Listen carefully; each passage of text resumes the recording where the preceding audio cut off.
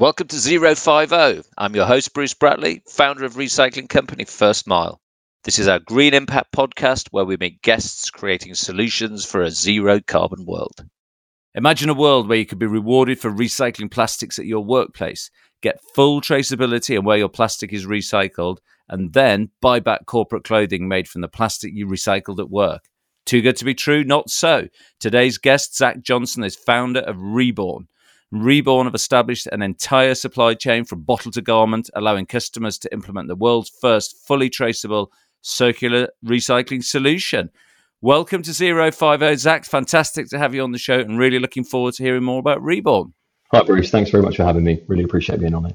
So, what is Reborn and what are you aiming to do? At Reborn, we recycle plastic. So originally we started out as a clothing manufacturer and we were manufacturing luxury garments. Over the years, we've been working with a number of corporate businesses and we take plastic from their sites, from locations or events, and we recycle that plastic and turn it into a pellet. And that pellet's what we use in the manufacturing process to make our garments, like the clothing that I'm wearing today. And so making that connection for the listeners really between plastic from events and clothing, isn't that a bit weird? I thought clothes were made out of wool and cotton. Yeah, it's a really good point. A lot of clothes are made out of wool and cotton, and we also use an organic cotton, and we use bamboo, and we also use a British wool as well in our sustainable clothing range. One of the major products that we produce ourselves is recycled polyester. So it's a plastic that's turned into a polyester fiber, and then we use that in our clothing. When you flip over the label on any of your clothes at home, I'm sure you'll find in some of that sportwear and corporate clothing, there'll be a polyester blend or a full polyester top. Things like football shirts, cricket shirts are generally made 100%. They're a really good product. They are hydrophobic, sweat wicking, moisture wicking, breathable. That's the big thing that always it comes up. Is it like wearing a plastic bag? No. Surprisingly, you probably have 10, 15% of your wardrobe will be made from polyester. We just do a recycled version. So it's basically a fact of life that your clothes are probably going to have some form of plastic or plastic-based polymer or polystyrene or elastine or something in them. So you're saying, if that's the case, it's the way that modern clothes are made. Let's get some recycled content in there. Is that right? Exactly. That's absolutely right. And it's there's definitely outerwear, so all jackets, swimwear. I don't know if you've checked your swimwear, but most swimwear will be polyester. We haven't been able to make a cotton or a wool based one. It'll be very heavy and probably be pretty embarrassing at the swimming pool. So there's certain products that need to be polyester. Sink to the bottom of the pool in a woolen swimming costume. Yeah, or not end up wearing any at all. And what's the main, because some of our listeners are a bit geeky about polymer types and plastic types. Are there, in the same way as we get many different types of polymer in clothing, is it the same for clothing in general, or a Reborn focusing on one type of polymer? Yeah, so we specifically for fabric focus on one type of polymer. So we work on PET and we make an rPET product. And that's what we use to make our recycled polyester. But that doesn't mean that we don't take other plastics in as a recycler. So we actually recycle HDPE, PET, and PP are our main three. And we're looking into other products at the moment, like shrink wrap. And the big one that's probably the biggest challenge at the moment that we're overcoming is shrink wrap, which is pallet wrap that goes around pretty much every single pallet that's distributed across the globe. And we're just looking at that at the moment as well. And can that go into clothing as well, those different polymer types, or is it just PET into clothing and then you're looking at other outlets for the other polymers? Yeah, just PET into clothing at the moment.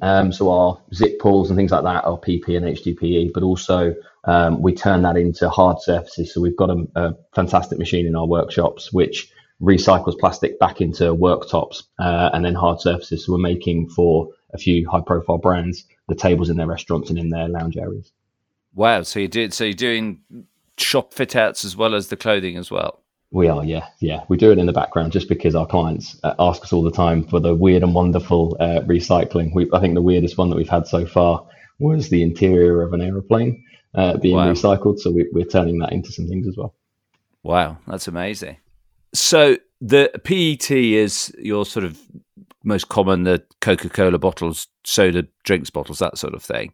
How does that get made into, I guess, yarn to go into clothing? What's that process? And then are you making the item of clothing as well, or is that then you getting the yarn and then getting a manufacturer to make the clothing? Yeah, great question. Actually, we own the end-to-end supply chain. So right from bottle all the way through into the garment that it makes, we own that whole supply chain. What that means is we can give full traceability and transparency. And one of the big things that we've done is use blockchain traceability. So we can track and trace every bottle in all the way through the recycling process. And to answer your question, we use mechanical recycling.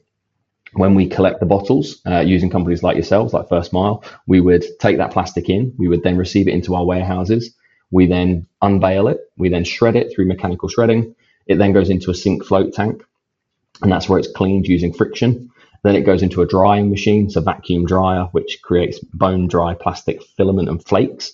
We then take that flake and put it into an extrusion machine, pretty much heats it up to a certain temperature, depending on the type of plastic going in. We then can create pellet out the back end of that machine, and that pellet gets bagged into 1-ton bags. We store it on our racking system with our barcode scanning. We know exactly which plastic was taken from which venue. So if it was taken from Arsenal, the Jockey Club, or a Hilton a property, we know exactly where that plastic came from, and we can track and trace it through. We also send that plastic directly into our other workshop where we create fabric. So we spin that fabric and it creates a filament. So I don't know if you've ever seen best visual is a candy floss machine. When you pour sugar in, It then creates that fiber that you can eat. I wouldn't eat our fiber. It probably make you pretty sick. But you can create a filament, and that's the first stage of creating it. It looks kind of like cotton wool. Then we turn that into fabric through our weaving process. And then we have a garment manufacturing side of our business as well. So for our brands, for example, like the Hilton, we're able to show them exactly where their plastic comes from, where it's recycled, and exactly what garment it's turned into. Wow, that's incredible that you've got the entire supply chain, and it's becoming of increasing importance, this entire traceability, and particularly with stories of supermarket waste and other people's waste turning up in Malaysia and China and these places. So having that traceability, I think, is a really key part for corporates going forward. Yeah, definitely. I think traceability is probably where I see the recycling industry going over the next 5 to 10 years. I think it's all about traceability and where things come from. And I think more brands that are choosing to recycle are now choosing to know, what does it get turned into? Is it waste to energy? Is it getting turned into a product? And what does that product look like to me as a business? And so if I scanned one of the tags in the back of a pair of your swimming shorts or a work fleece top, would that then pop up with a report on my iPhone telling me where the plastic bottle came from that it was made out of? Exactly. Yeah. So it gives a full traceability report. So it looks like a QR code. You scan that QR code, and then it takes you through to a web page where it's giving you the specifics on that garment that you've got in front of you. From our side, we're now putting NFC chips inside the tags. So that's something that we're doing in the future, and we're just trialing that in a couple of areas. We're specifically trialing it with some golf range that we've produced for the Aramco ATS Team Series, which is a large scale golf event for females. It's a great event, and they're recycling plastic from the site directly into the garments that it's producing, and we want them to be able to track and trace it through. Wow, that is incredible. And that's where the blockchain comes in, is it? Exactly. That's exactly where the blockchain comes in. And it's probably one of those words that people hear and go, I've heard it, but I don't really understand what it is. Or some people are very, very au fait with blockchain. We've got an incredibly smart team that are very, very, I think they won't mind me saying this, geeky and nerdy when it comes to blockchain and understanding how to put it together. But in short, blockchain is a ledger. It's an open ledger. So it's an open reference center which collects data. So kind of like an Excel spreadsheet, but it's open to everybody to see every time, and it can't be manipulated. Excel can be adjusted, whereas the ledger can't be changed. So the minute something's added to the ledger, it can't change, and then we can track and trace everything through each machine that it's scanned into. And what that means is, very simply, I noticed in the industry that people were sadly greenwashing by accident in some cases. So if you're a large brand, without naming any, if you're a large brand and you take on a recycling company, you expect your plastics to be recycled, you're paying for that. Some people weren't recycling that plastic. And what happened was, it wasn't the recycler that got bought into the newspapers and made the front page. It was actually the major brands that made the front page. And it said, brand X doesn't recycle sustainably. And actually, I felt really sorry for them. So as a business, we can track and trace everything. And we had a paper trail, but we wanted to show something to the third party consumer. So down to our client, but also to their team members or to their customers, to show exactly what they're saying is genuinely true. And then that is amazing. And then what happens at the end of the life of that item that's fantastic, that it can be traced right through the blockchain, but when it's when Hilton, say, for example, have worn out the garment, and then that needs to go on to get recycled. As far as I know, where you've got blends of material with different zippers and things like that, and it's very hard to recycle those materials back into a new garment. But are yours different because there's more? Are they 100% PET and they can be recycled again, or is the technology just not there at this stage? Yes, that's actually a very, very good point. Very knowledgeable, Bruce. You're right. I think from our side, we've got a couple of ways of doing this. We recycle our garments, and the way we do that is because we make our garments, we're not buying off the shelf. We actually make our linings from 100% PET. So we know that all the linings can be stripped out of the garment, and we know exactly how to do that. Our zips can be removed from the garment, and we stitch them in a way that they can be removed really easily, but they're not going to come out when you're using them on day-to-day use. We do use blended fibers and fabrics in some cases. So for example, there's a blended t-shirt. It's a 60-40 blend, 60% polyester or recycled polyester and an organic cotton. That product can't be recycled in the same traditional way. So what we do is we shred that down and we turn that into a filament and fiber that we use in our outerwear, and it becomes the actual insulation that goes inside it. So, but we're now looking at trying to find ways of working as a team to actually split fiber. It's really difficult, and we're working with a couple of really, really smart individuals to try and look at that as well. But it's all in the fabric manufacturing and how we make the garment in order to recycle that sustainably and ethically, really. So it sounds like half the problem is taking it apart in a way that you understand that it can be easily taken apart, and then some components can be recycled, others we're not quite there yet. But that taking it apart piece seems to be half the problem.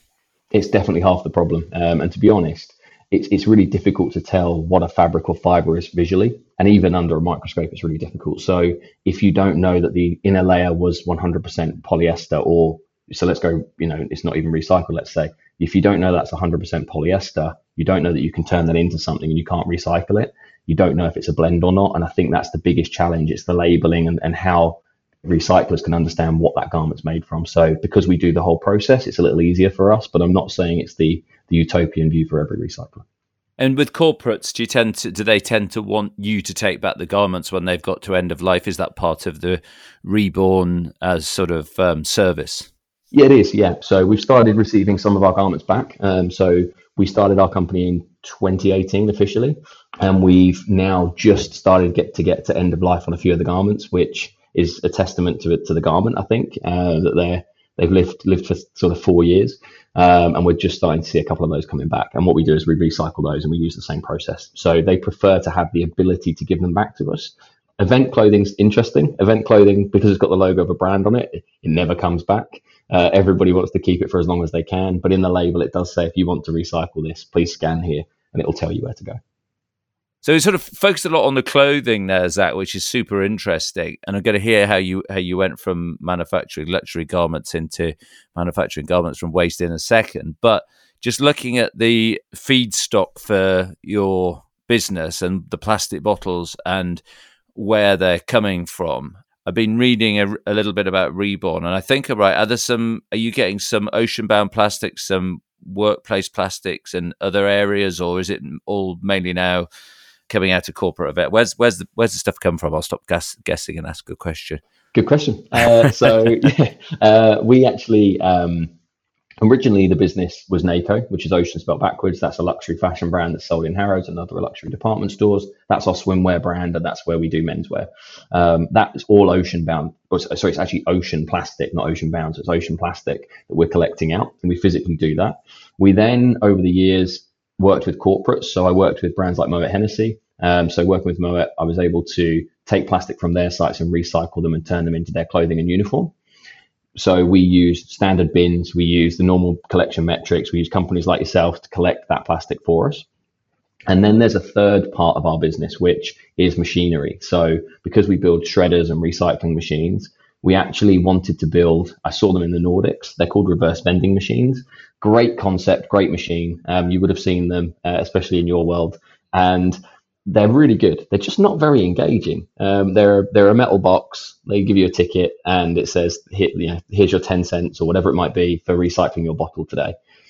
I just felt that as a consumer, I wanted more. We're in a digital age. If you walk anywhere in the street or on the train or anywhere you go, people are glued to their mobile phone screens. It's because it's engaging. So we re-engineered the concept of a reverse vending machine and made it actually It's got a 50-inch touchscreen on the front. You can interact with the RVM.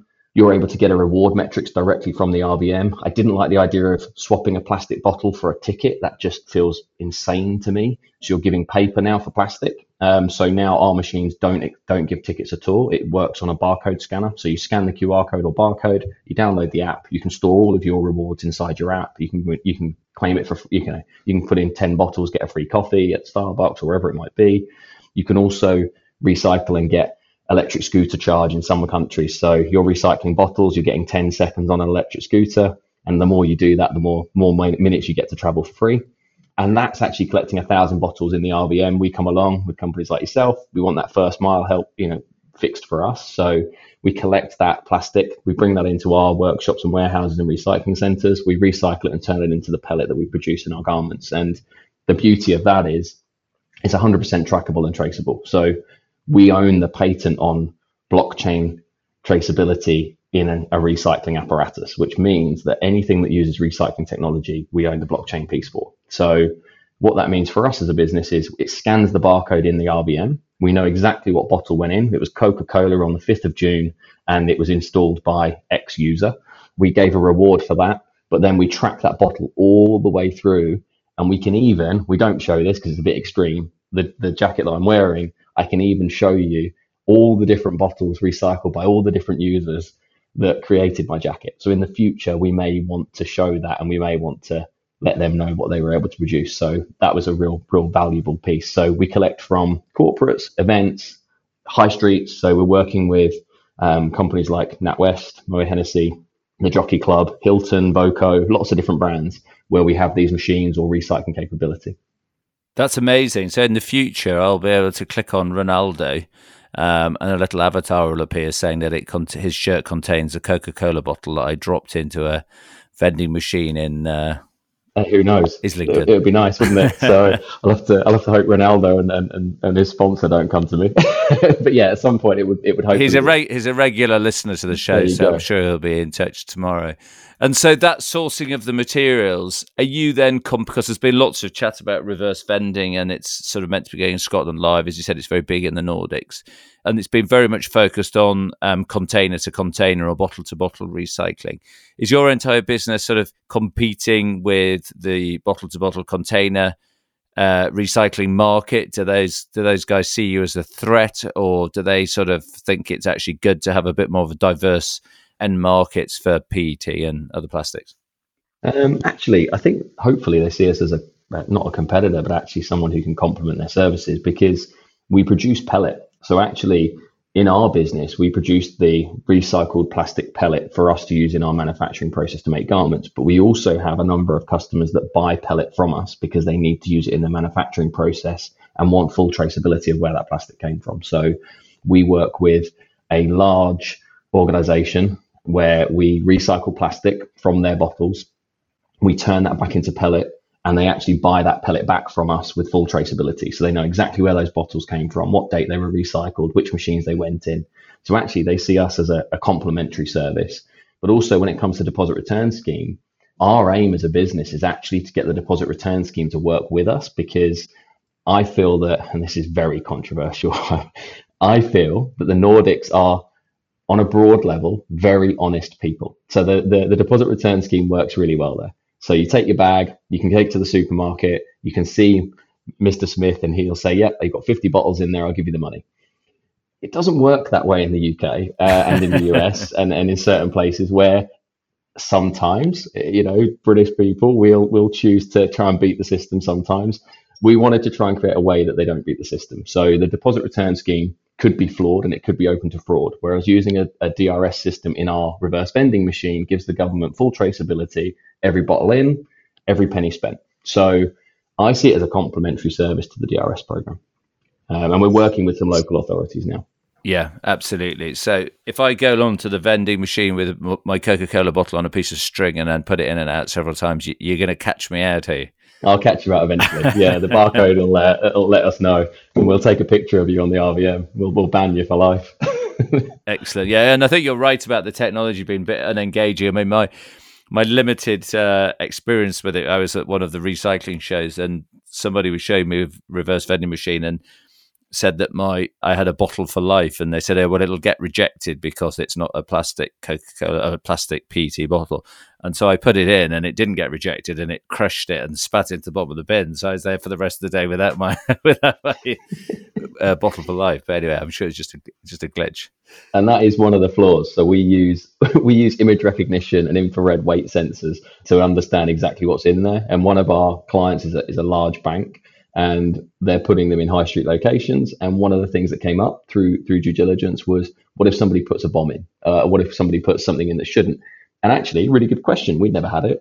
So we went through a lot of due diligence, and we adjusted our machinery to do image recognition software. So it uses AI to actually understand exactly what's been put in, and we can train the machine. So in the future, we're looking to train the machine to take food pots and everything else, yogurt pots, whatever it might be. So that's something that's very proprietary to our machine. Amazing, really, very good. So no, your reusable bottle would. That's fine. I'm not sure what the bank's going to do. Someone just try and put a bomb in it and it spits it out again. But it's, I think I'd be more concerned why someone's walked in with it. But yeah, exactly. But you can't solve everything. And then the plastics tax, which actually we record. This isn't going out on the 1st of April, but we're recording on the 1st of April, and the plastics tax is live as we speak, which is £200 per tonne for packaging that doesn't contain 30% recycled content. Is that going to be a challenge for you? Because obviously you're taking packaging but then turning it into non-packaging clothing. Does that make your costs higher? Is that going to cause a problem, or is that just going to help oil the wheels of recycling generally, therefore okay for you?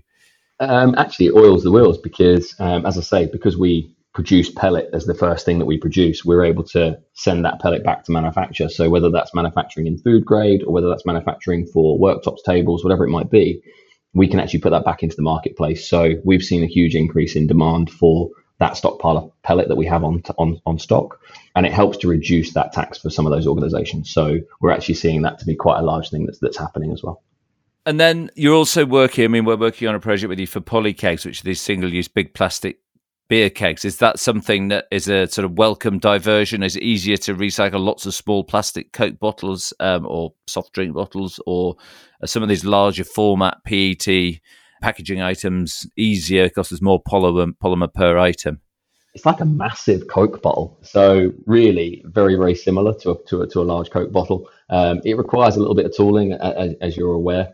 So we've been working with Polykeg and other people in the industry to try and create tooling that works. We had to upgrade some of our machinery to allow those to go in because they're a bit larger. But actually, I really like recycling them because it's a lot of plastic very, very quickly, and it tends to be very, very clean because they have an internal bag system. So the majority of it tends to be quite clean plastics, and it hasn't been treated badly. It doesn't have any real labels on apart from one on the outside, a small one. So yeah, it's a really welcome product for us as a business, and we can turn that's a PP, an HDPE, and a PET. So we get 3 out of most of those, and we then turn those into specific products. Yeah, and it's size doesn't matter. You just shred it up and granulate it into pellets anyway. Exactly, and we turn it into uniform for bar staff. Brilliant. And so if you're looking at a like a standard, I think a 500 ml Coke bottle or Lucozade bottle or whatever, how many of those to go into a fleece? The listeners can't see, but Zach's wearing a very beautiful fleece. Like soft shell fleece. Soft shell fleece. This is 45 plastic bottles to to one jacket. A pair of swim shorts is sort of 15. A polo shirt is around 12 to 14. The best thing about this is, the larger the size you are, the more plastic you recycle. So it is an excuse to eat more, which I thought was quite good. So you can be more sustainable with the larger clothing. I love it. Perfect. Sorting out food waste at the same time, or you just buy just bigger sizes and then you recycling more. Baggy. Yeah. Love it. And then I think we've sort of covered this anyway, but I'm going to ask you just to sort of get clarification. Are your garments, are you making those UK, Europe, or is the corporate clothing and sort of clothing market still very much dominated by the East, and you've got facilities and supply chain further afield? The corporate supply chain kind of for corporate uniform is definitely dominated by the East. Due to that, it's purely pricing. So cost of labor is cheaper in the East, which means the cost of manufacturing the garment is cheaper. So we make anything from bespoke suits at the Hilton. So one of our clients is Hilton. We make their suiting all the way through from front of house all the way into engineering. Engineering staff will wear a soft shell or a hoodie or a zip up. Each one of those has to be competitively priced. that's probably the biggest challenge is price point to make that work. One of the big things in our business is I didn't want to create uniform that was ugly. I didn't want to create uniform that people didn't want to wear.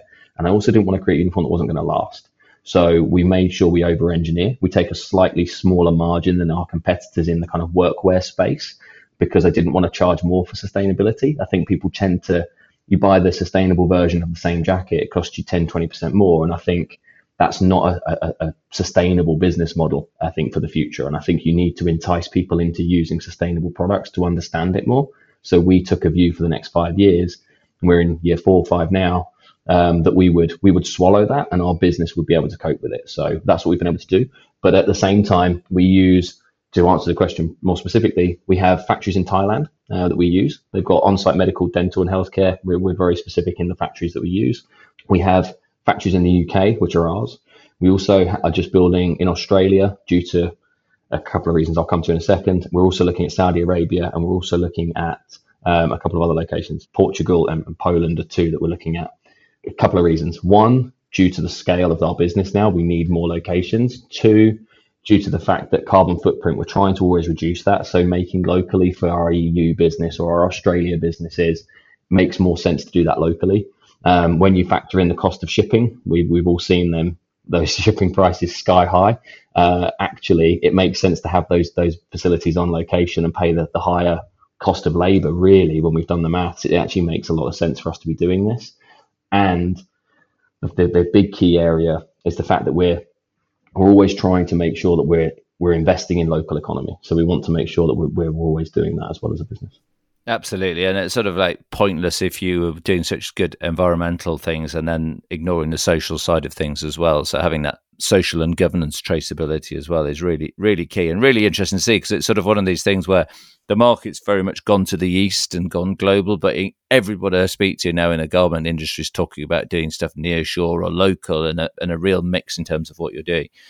And then on the corporate side, would you do sort of, or is the plans to do sort of real commodity pieces of clothing, like the ubiquitous, you see them everywhere, we buy loads of them, the high-vis vest? Or is that just, are they made out of PET, or is that something that's just that's never going to come to the UK? No, it does. So we make clothing for a brand called Packwolf, and they're a sustainable distribution hub. They're a fulfillment center, and we actually do all of their uniform, and they do high-vis, they do t-shirts, they do lots of different products. We also do, as I say, the kind of high-end corporate clothing, so blazers, waistcoats, trousers, all the way into standard t-shirt lines. And the reason for that is we wanted to create a one-stop shop. We found that a lot of competitors in the marketplace didn't do certain products, so we've tried to create a very broad mix. It's hard sometimes to keep that price competitive.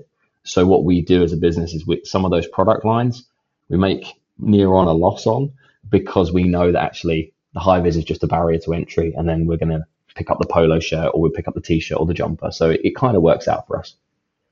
So Zach, I mean, so spent a lot of time talking about Reborn. It's super interesting. How on earth did you get into this market, really? And the listeners are intrigued to find out what your story is and how you ended up being a corporate clothing salesman. Yeah, I know. I never knew I was going to get into recycling or sustainability, that's for sure. I'm going to be honest, I was probably... It's great that you have, and we're all very pleased that you're here. Sorry, I interrupted. Thanks. No, it's great. I think, honestly, I'll start from the beginning, I won't bore you. I was kite surfing in Bournemouth. I had a friend who's a very, very good kite surfer. He's been in the World Championships, and he taught me to kite surf. He had a stretch of the beach where he was he was kite surfing, and I saw lots of plastic washing up on the beach and thought, if your friend owns a coffee shop, you might pick up a mug here and there when you pop in. Same as I did when I saw him. I'd pick up a bit of plastic to keep his area of the beach clean. And this became a habit. This was intense. It became every day that I was there. There was lots of plastic, and I thought, I've never seen this before. I've never understood. This was 6-7 years ago. I started taking that plastic, put it in the recycling bin. And at one point, I thought someone was chucking the recycling bin back on the beach, because it was the same stuff, the same packets. And then I started Googling Bournemouth recycling. It must be terrible. Dirty beaches. Actually, really clean beaches, but still a lot of plastic. I said, look, if I see this differently, if we saw those as £10 notes in the ocean, I guarantee everybody would be in there, diving in and collecting it and getting it out. How do you make a consumer see it as value? And I just had this bugbear. Wasn't anything else in the sustainable landscape, purely plastic. How do I make plastic a commodity to an average Joe that they care enough about it to do something about it?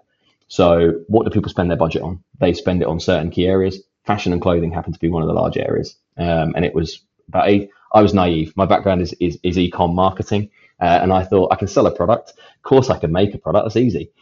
It was the hardest thing I've ever done in my life. So I think me being blinkered and having those blinkers on and not understanding the dangers of what I was entering helped me every day to think, oh, I'm so close. I might as well keep going. And it was about 18 months of recycling and learning and understanding. We still make mistakes. We're not perfect, but we are constantly striving to evolve. But we built the first machine. I built it in my spare bedroom.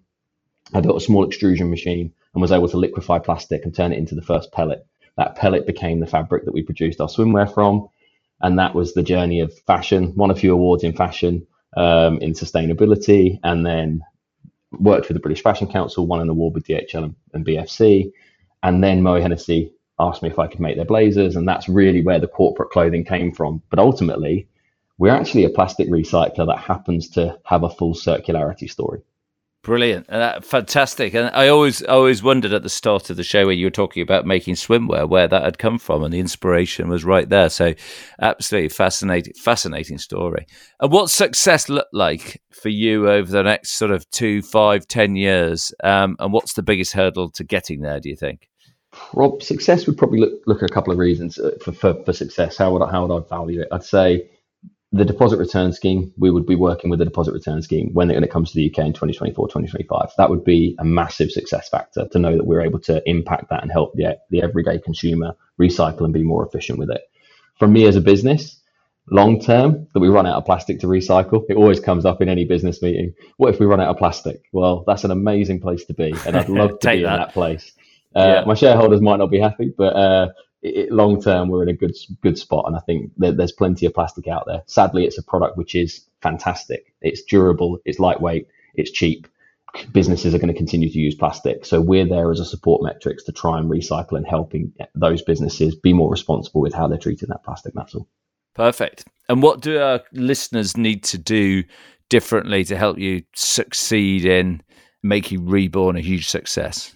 If you see an RVM, put a bottle in it, try and use it and see how you get on.